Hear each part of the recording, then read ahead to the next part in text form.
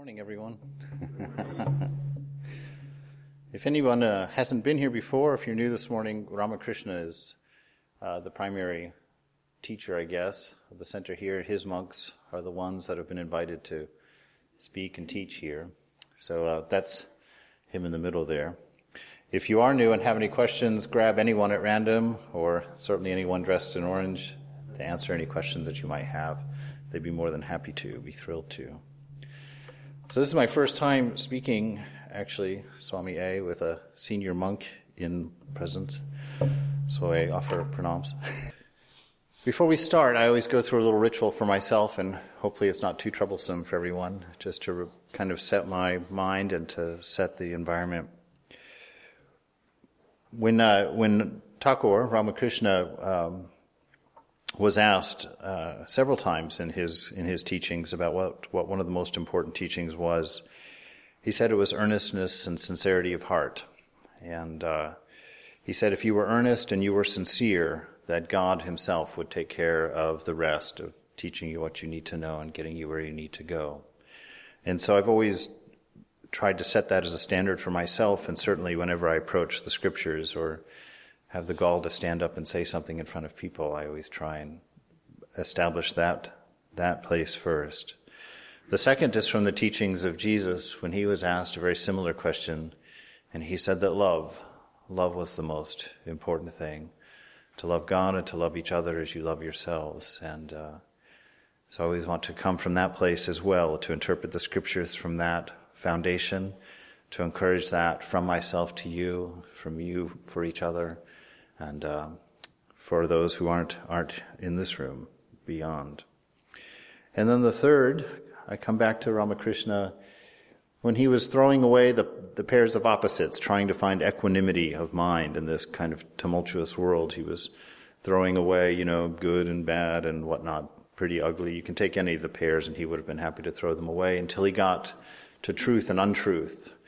In all the other opposites, he was saying, take your good and take your bad and just give me pure love for you. And when he came to truth, he picked up truth and he was about to cast it and realized he couldn't do without truth.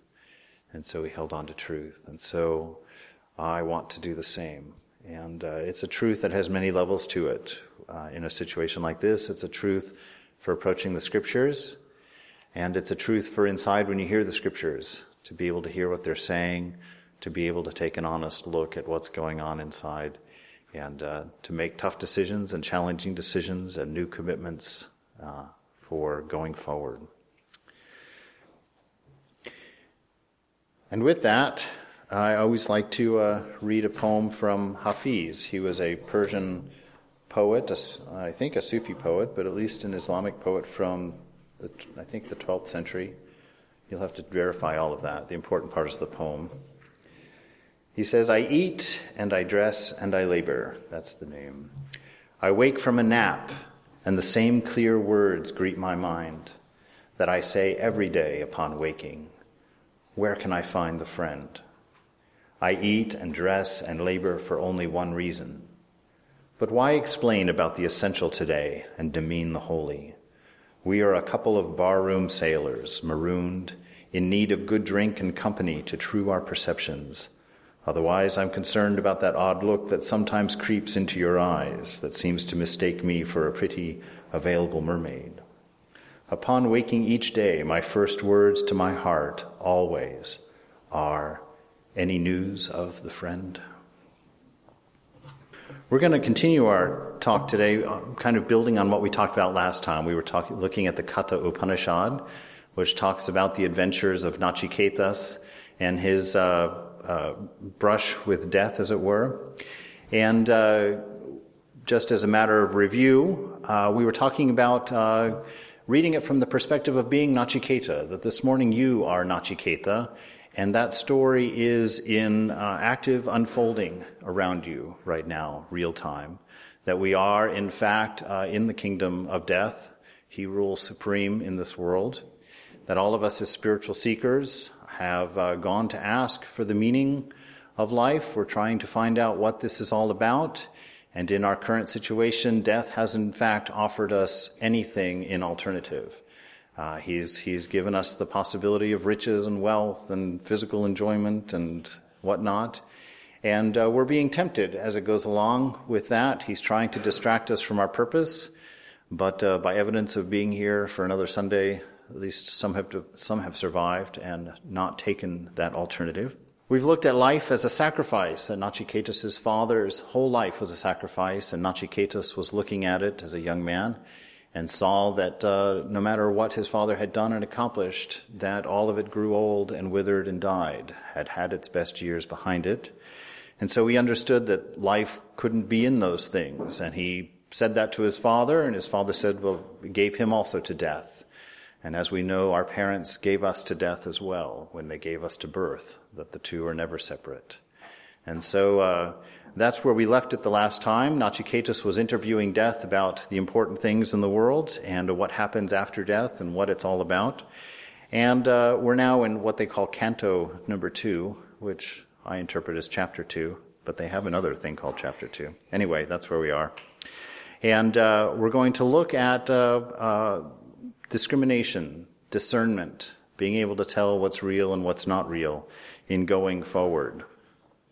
We're going to, like Nachiketas, accept death as a teacher for us.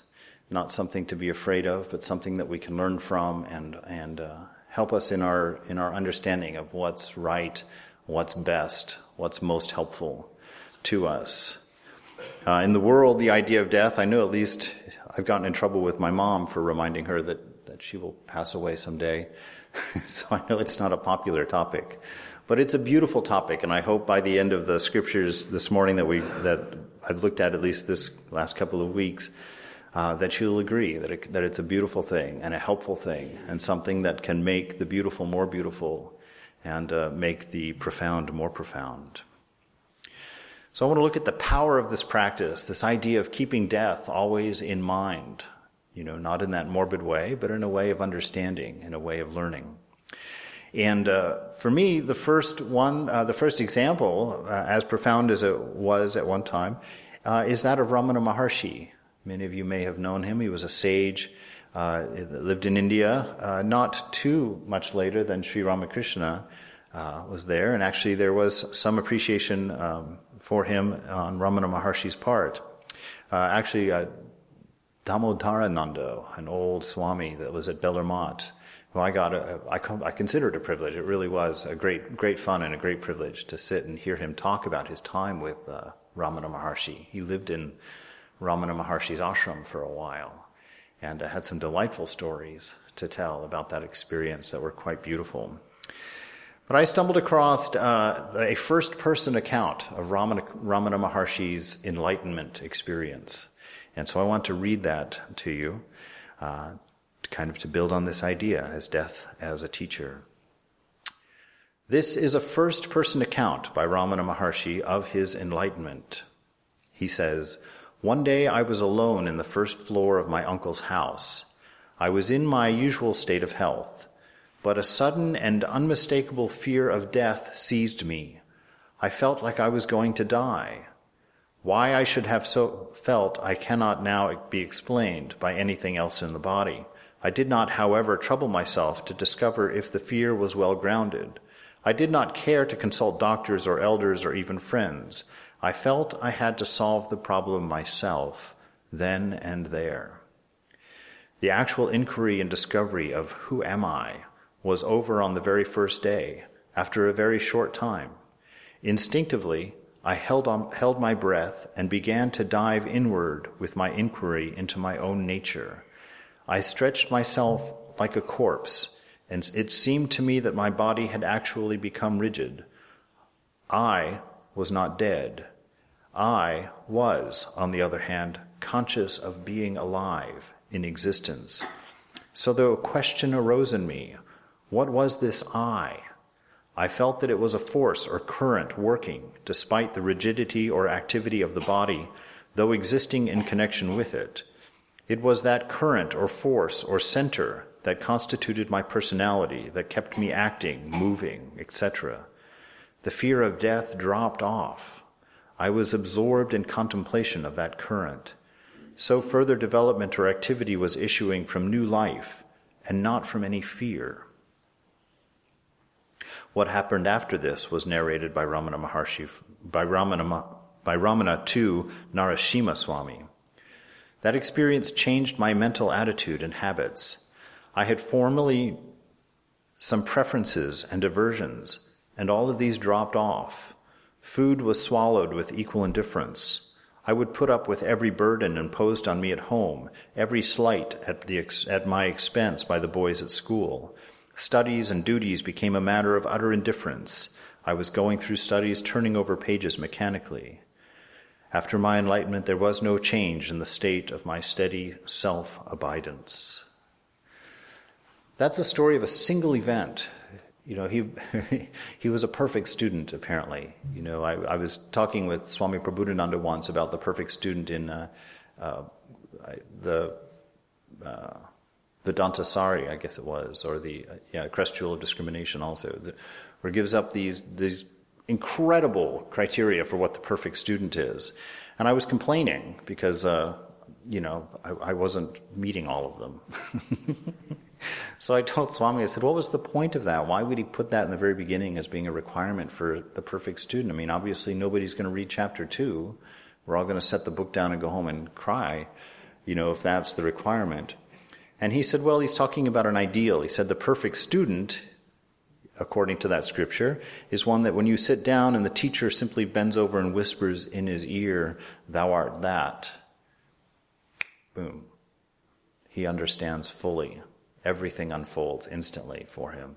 So we have a situation like that here. We have Ramana Maharshi, a perfect student, who laid there one afternoon, realizing his terrible fear of dying, laid out bare before him, and instead of freaking out about it, he laid down and investigated it to try and figure out where it was coming from, who was afraid, who was this I that he was clutching onto so tightly.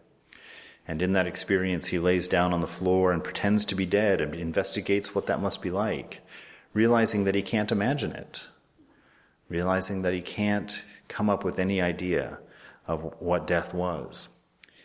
But one of the things I really liked in reading about it, he said, I felt I had to solve the problem myself then and there. That urgency, Nachiketas was praised by death for having that same kind of spirit, wanting to find out then and there that urgency, about his spiritual life. Taking all the things into account of his whole life, he put them aside. He was like, this is the most profound problem in my life. I have to figure out what it's about. And so Ramana Maharshi exhibited to that. He began to dive inward with my inquiry into my own nature. I, and he puts it in quotes, I was not dead.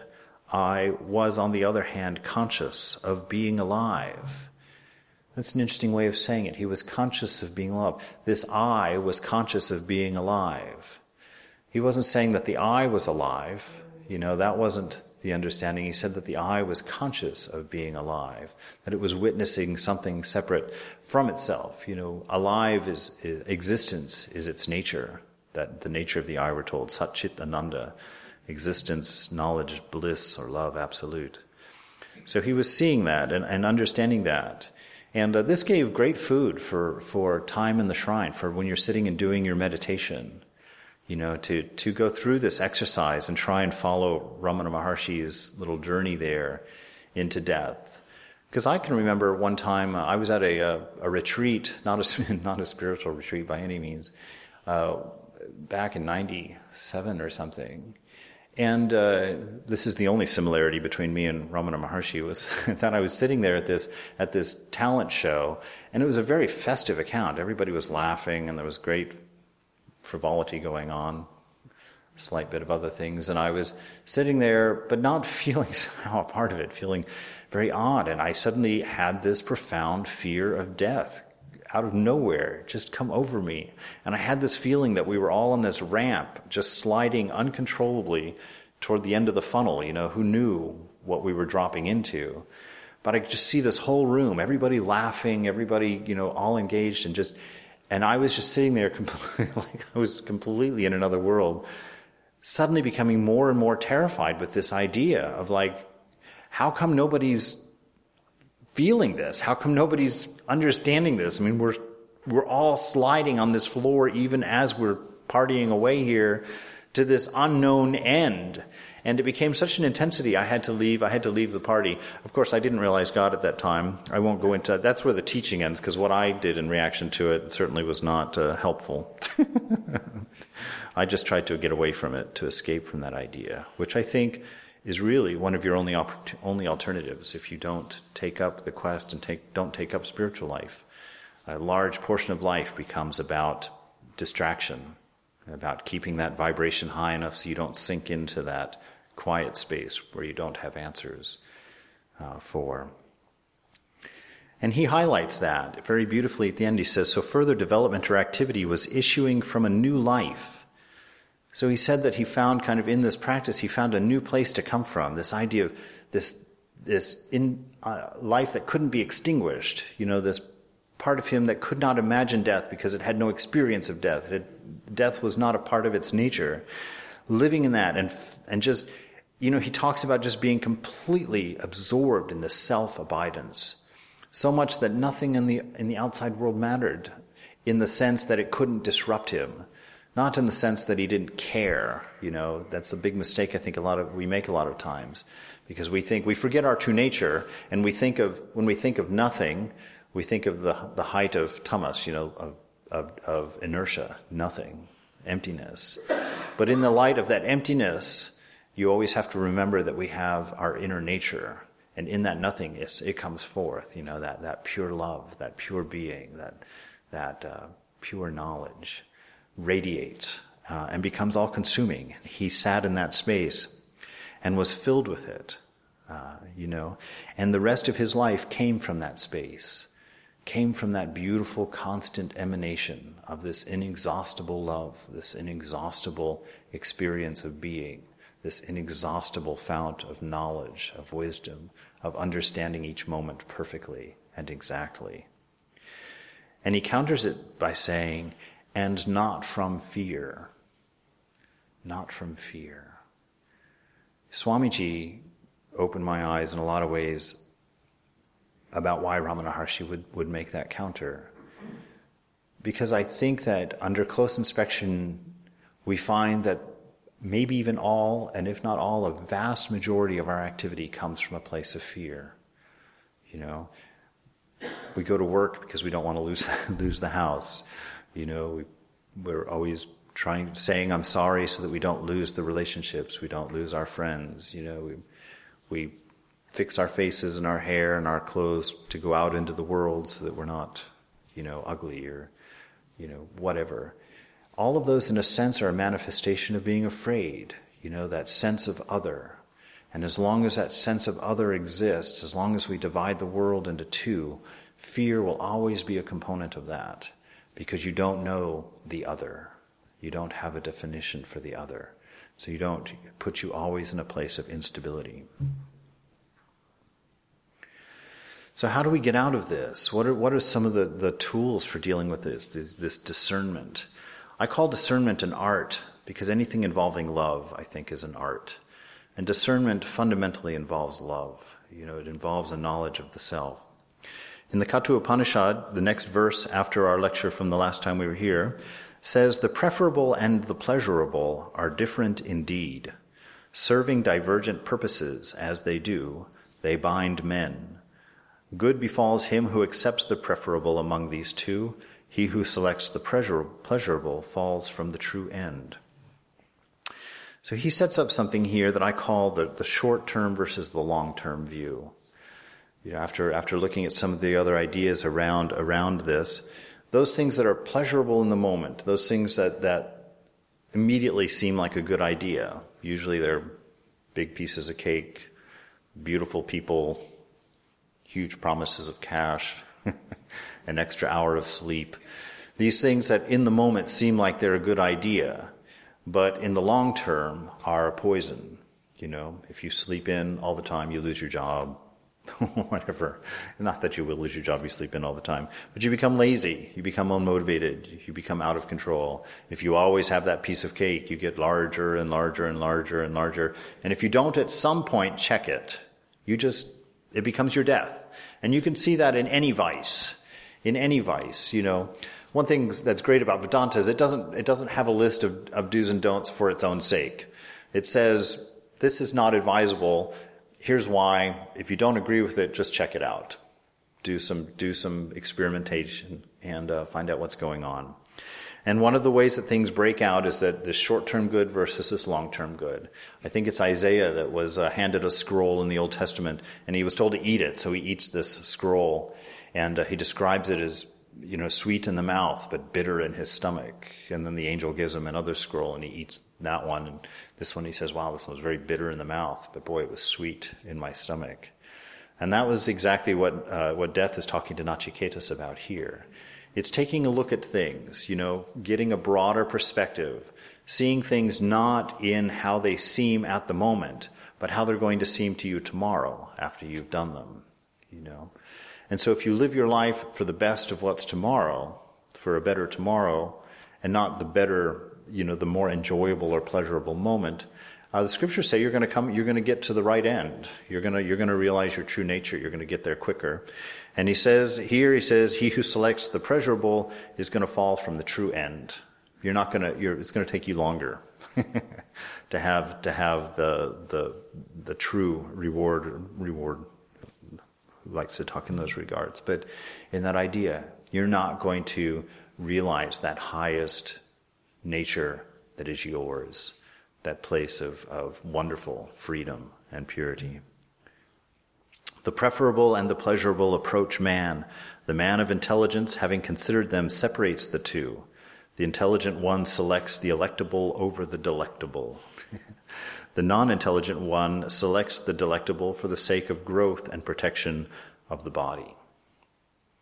I highlighted that because that's interesting. It's not like the person's just an obvious fool who chooses the delectable. It's not that they're going to look obviously stupid in the world. It's not like that. They're going to be normal people. And actually, if you talk to them about it, they're going to have good reasons for doing it, or at least a string of thinking that can logically take you to that place. But it's going to be body-based. It's going to be investment in the physical at some point. Now that's fine, because we've all got a body at this moment.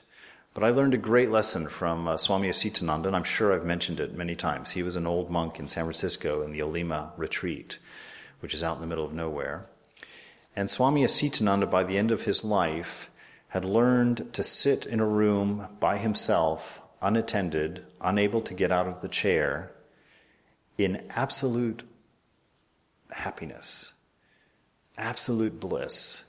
He was in his 80s. He could no longer get up out of his chair. He couldn't move. Everything had to be brought to him. He had diapers. It was the whole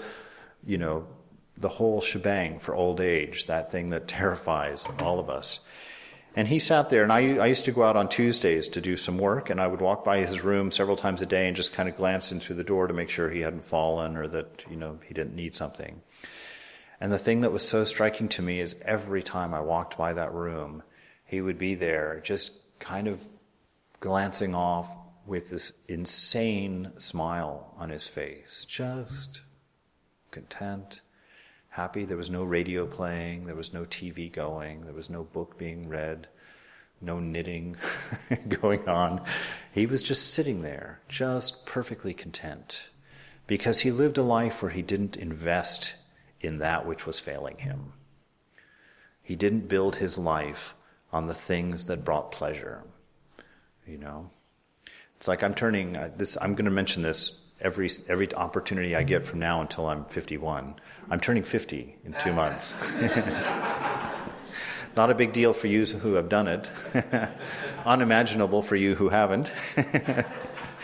But somewhat at least insight-causing for me in going through it. Because, there was a portion of my life where I didn't understand any of this. And I'm very happy to have been able to be encouraged in the choices that I made, because I'm more and more being confronted with these ideas. Your body, if it's the source of your pleasure and the source of what you're living for, I don't say this to like, scared straight kind of thing, where it's like, ooh, don't do this. But I'm saying this as a realization, wow, I never thought I would be 50. The oldest I ever thought I would be was 35 as a kid, and that was because that was the year 2000. And somehow when I was a little kid, I always wondered, how old am I going to be in 2000? And 35 was that number. And that was literally, honestly, truthfully, the maximum age I ever considered myself being, that I ever thought about. Now I'm 50. And I wish I'd thought about that. Because you don't have the tools to get what you want if you build a life on serving pleasure. One, you don't have the energy to go running around the world like you may have done in your 20s or 30s. You don't have the looks to go out and find your partners, You don't have the free time to go doing. And if you have the time, there's a great saying, I won't be able to remember it. You never get all three. Time, what is it? Time, money, and energy. When you're young, you've got the time and the energy, but you don't have the money. When you're in the middle of your age, you've got the money and the energy, but no time. And when you're in your old age, you've got the money and the time and no energy. So, you never have the three components necessary for living a pleasurable life. And the scriptures are just trying to be helpful. They're not trying to be preachy. They're not trying to talk down. They're just trying to be helpful, saying, hey, think about this, because every one of us is in the kingdom of death. We're going to grow old, and we're going to face these things.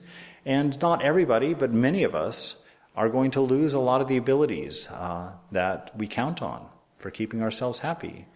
If Swami Sitananda had not found that inner contentment, that inner bliss, what a nightmare sitting in a room all day long unattended is going to be like. I mean, that's going to be horrible,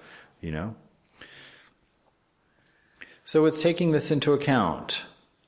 If you don't take it into account, life is going to become impossible. The other way just isn't going to work for you, taking the short-term view. And if you're not highly distracted the whole way through, I mean, you can live a life where you live for the short term and you just stay so intensely distracted that none of these more troubling thoughts occur to you. That can happen, although I guarantee at some point it's going to exhaust you and you're going to accidentally have to think about these things in the end. I had an acting class in college that pointed this measure out to me infinitely. I wasn't interested in spiritual life at the time. Actually, I had a very strong aversion to spiritual life at the time. But I was in this theater class, and we had this exercise where we were all paired up, one with the other. I think I might have told this story before, but that's all right. And we were told to stand facing each other about 6 inches apart, maintaining eye contact. You're not allowed to break eye contact, and you're not allowed to touch the other person. Those were the only instructions. You could do anything else, but you had to maintain eye contact. You couldn't move either. You had to keep your feet planted, but you could move, and you could do whatever you wanted to do, whatever artsy people come up with, you were allowed to do. But you couldn't break eye contact, you couldn't touch, and you couldn't move your feet. Doesn't seem like a big deal. Try it with somebody. And for 10 minutes we did that, and at the end of the 10 minutes there were some people that were laughing hysterically, there were some people who were just bawling, just in tears, there were some people that were just standing there being really silent and intense. But it was an unmistakable experience for everybody in the room when all of a sudden Robert Taylor, the teacher, slammed this pointer on the wall. Bang! Bang! Bang! He did it like 8 times, bang, without saying anything. And then he kept doing it, but he started talking. He said, every time this stick hits the wall, a moment of your life is gone. It will never be recaptured. It will never be relived. It will never be yours to shape again. Bang, bang, bang. Okay, I had to go into therapy. His point, he went on to talk about the moment being the only tool of the actor and to recognize it, capture it, and mold it, and hand it to the audience, whatnot. I walked out of that class in serious need of therapy because I just saw this water running through my hands that I couldn't stop no matter what, realizing that life was literally bang, bang, bang. I was like, it was putting me in a panic. And I was like, what am I spending my life on? Even walking between class that day was a horrendous waste of time. I was like, I'm wasting my time walking between classes, it's like everything. And I understood that if you live like that, there is nothing worth spending that moment on. There is nothing worth spending that moment on. There's nothing good enough to spend that moment. And at that point, what a profound realization that was for me. To realize that life had to be about something else besides just being alive. That life had to be something more, something deeper. There had to be something besides just being alive. That was the valuable thing.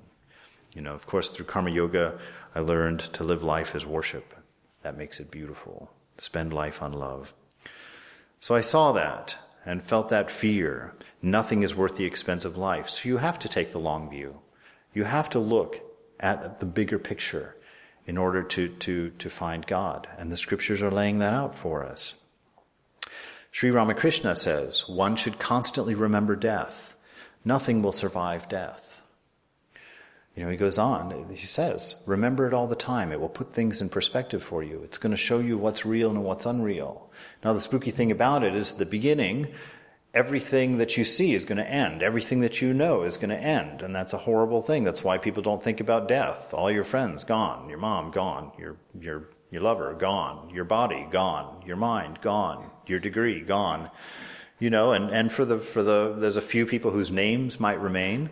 But honestly, 99% of us in the room, like I know when I leave town, I go back 5 years later and it's like, nobody remembers me, After we die, that's it, And so in the beginning, that's a terrifying thought, because what else is there?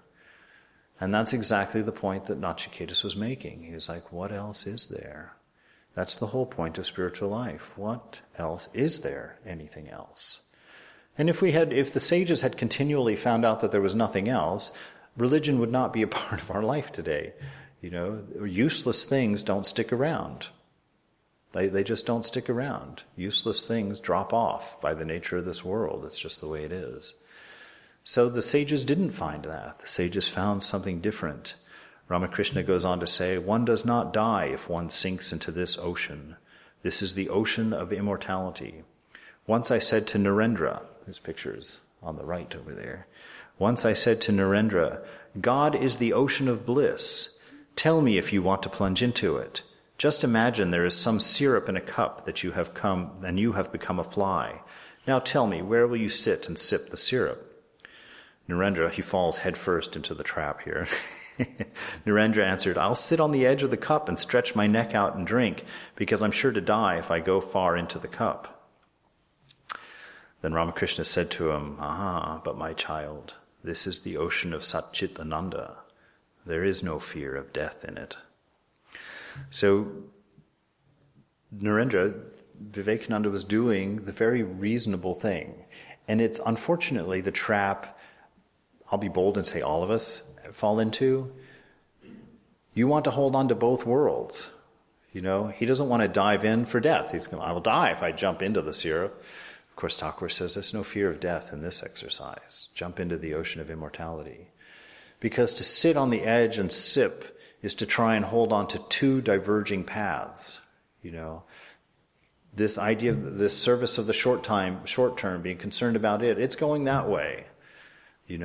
And the things that are lasting, the things that are immortal, the things that are unchanging, the things that are never failing, they're not moving, but so we'll say they're going that way because you're going this way if you're holding on to this guy. So you can't hold on to both. It's not going to happen. And that's why Ramakrishna says to him, but my child, this is the ocean of Satchitananda. Knowledge, existence, bliss, absolute. There is no fear of death in it. On Monday, January 1st, 1883, he jumps into a deeper understanding or deeper teaching on this idea of how to make sure that you're jumping fully into the syrup, that you're not holding on to both sides. He calls it discrimination. And he says, so when we say discrimination, let's just start with a new definition. Forget any of the social ideas of discrimination, not relevant here. He says, discrimination means to know the distinction between the real and the unreal. God alone is real and permanent. All else is illusory and impermanent. The magician alone is real. His magic is illusory. This is discrimination. So he talks about seeing the real from the unreal, the changing from the unchanging. And if you don't know what the unchanging is, join the club. But sit and find it, because the sages said the ones who have successfully found it, Ramana Maharshi, who bathed in it after that experience, found that it exists. It is you. It is you. All the ideas of you that you have attached to your personality, to your looks, to your sex, to your knowledge, to your education, those are irrelevant. They're not you. Those are just manifestations of something. You are behind all of that. And it's the only thing that manifests this whole world. Pure love. It's the motive for everything you've ever done, everything that anybody has ever done, from the heinous to the beautiful. This self, which exists already in you, which is a fact of being for you this morning, is what the scriptures is telling us to bathe in, to find.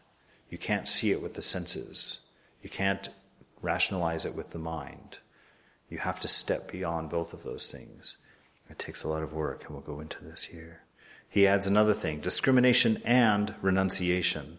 Discrimination means to know the distinction between the real and the unreal.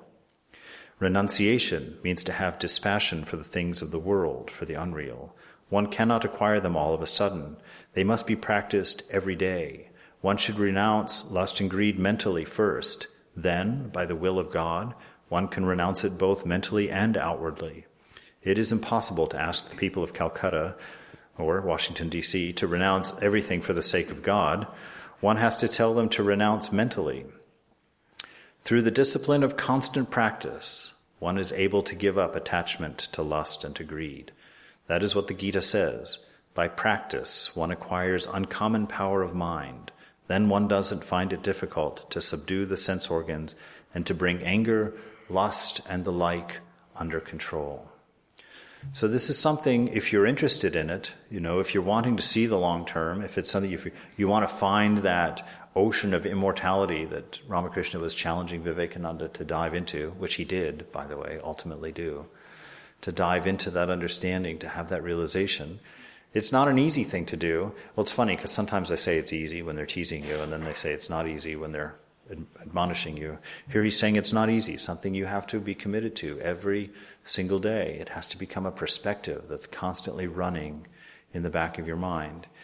He says 15 out of the 16 portions of your mind have to be engaged in thinking about things that last, things that don't change. And that 1/16 you can run your life with. He says it's more than enough.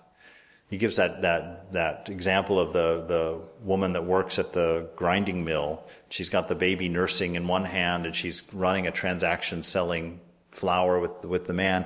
And at the same time, there's this mill wheel going around with the big crusher coming to break down the seeds, and she's putting the seeds in with this hand. And if she does that out of time, her hand gets crushed in the machine. So she's carrying on all of this, and at the same time doing this, very dangerous maneuver. And he uses that example. That's how you have to live in the world. Do all of this stuff, but keep the mind always conscious of what's going on over here, lest your hand get crushed in the machine. So live your life, but constantly be measuring what's going on around you with that measure stick of death. Is this lasting? Is this part of the unchangeable? Is this the immortal? Is this the pure? Is this that abiding space that cannot be changed, that cannot be anything but love, that cannot be anything but bliss, absolute, forever? In the Ashtavakra Samhita, he talks about renunciation, and I'm going to spend the last couple of minutes here talking about this idea, because we've got a very negative, or often have a negative idea of renunciation. We think this renouncing is getting rid of something, it's pushing things away. And it's usually the things we like that piece of cake, like that, whatever. All those things that are pleasant in the moment but not in the long run. It's a matter of pushing those things away. We have to change that idea. Because you can't just spend your life pushing things away. Because if you spend your life pushing things away, you're spending your life looking at the things that have no value and forgetting that thing which is of the greatest value, which is the whole reason for pushing things away, because you've got a bigger piece of cake behind you. You've got a more beautiful person within you. You've got a more satisfying rave going on inside than anything going on the outside. So renunciation is a going toward. It's not a walking away. It's going toward something beautiful, something fulfilling, something never-ending, something reliable, something stable, something firm, something free. Utterly, absolutely free. This is the idea of renunciation. There is something in us, Vivekananda says, which is free and permanent. But it is not the body, neither is it the mind. The body, it's dying every minute. The mind, constantly changing. The body is a combination, so is the mind, and as such they can never reach a state beyond all change.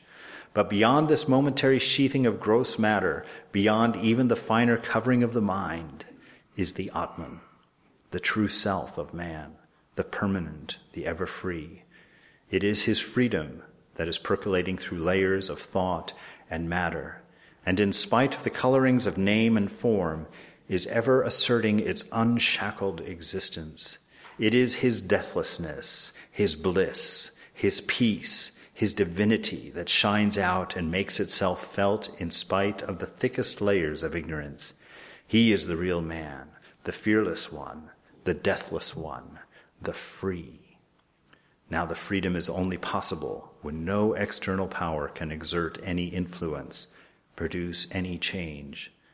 Freedom is only possible to the being who is beyond all condition, all law, all bondages of cause and effect. In other words, the unchangeable alone can be free, and therefore immortal. This being, this Atman, this real self of man, the free, the unchangeable, is beyond all condition, and as such, it has neither birth nor death. This is what renunciation is. This is what you're looking at when you push that cake away. Because when you're looking at this, you don't even have to push that cake away. You're going to step on it on your way past. It's going to become something trivial, something completely couldn't even begin to touch what you found, what you've seen, what you've experienced. Your renunciation has to be based on that vision of returning home, finding that priceless and beautiful vision inside that has motivated your quest through the senses for your whole life.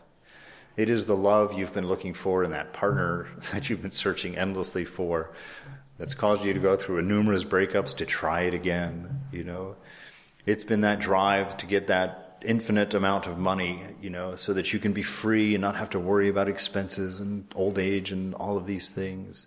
It's the satisfaction of that, It's that immortality, that existence, that knowledge that death has nothing to do with you and where you're at right now. Swamiji says in his lecture, The Real Nature of Man, we see the world as we are. What you see in the world is what's going on in your mind. Suppose there is a baby in a room with a bag of gold on the table and a thief comes and steals the gold. Will the baby know it was stolen? That which we have inside, we see outside. Okay, this is why the scriptures are telling you to renounce. This is why they're saying, look at the long term. This is why they're saying, spend the time. Invest your daily work and exercise in purifying the mind. Why? So that you can be free, so that the world will no longer be your prison. It will no longer be the confusion that you see when you look through this mind of confusion. That you will see it as that manifestation of something infinite, overwhelming. That which we have inside, we see outside. The baby is no thief inside, so he sees no thief outside. So with all knowledge, Do not talk of the wickedness of the world and all of its sins. Do not talk of it. Weep that you are bound to see this wickedness yet.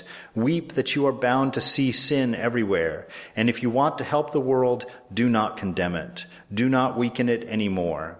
For what is sin? What is misery? What are all of these but the results of weakness? The world is made weaker and weaker every day by such teachings. Men are taught from childhood that they are weak, that they are sinners. Teach them that they are all glorious children of immortality, even those who are the weakest manifestation. Let positive, strong, helpful thought enter into their brains from their very childhood. Lay yourself open to these thoughts and not to the weakening and paralyzing ones. Say to your own minds, I am he, I am he. Let it ring day and night in your mind like a song.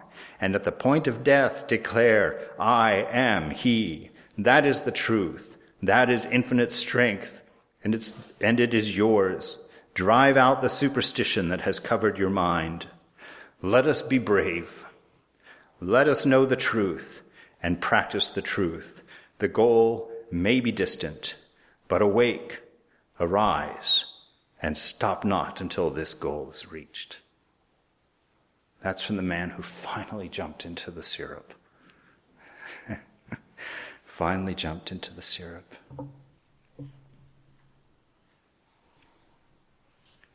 It happens all the time in heaven, and someday it will begin to happen again on earth.